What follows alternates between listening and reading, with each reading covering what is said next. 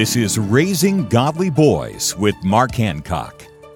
Can you protect your son from today's toxic culture? The Bible says to train up a child in the way he will go and he will not depart from it. Just like training to throw a spiral pass or paddle a canoe, training your son to avoid today's moral pitfalls is worth the time and effort. Workouts and drills are for more than the football field and the outdoors. Teaching your son that daily time with God is important for his soul, mind, and body, and helping him practice it day after day will give him strong roots that grow deep into the good soil and can keep him anchored in the way he should go. For more information about raising your son into a godly man, visit Trail Life USA or RaisingGodlyBoys.com. Don't lament past mistakes. Move forward at RaisingGodlyBoys.com. RaisingGodlyBoys.com.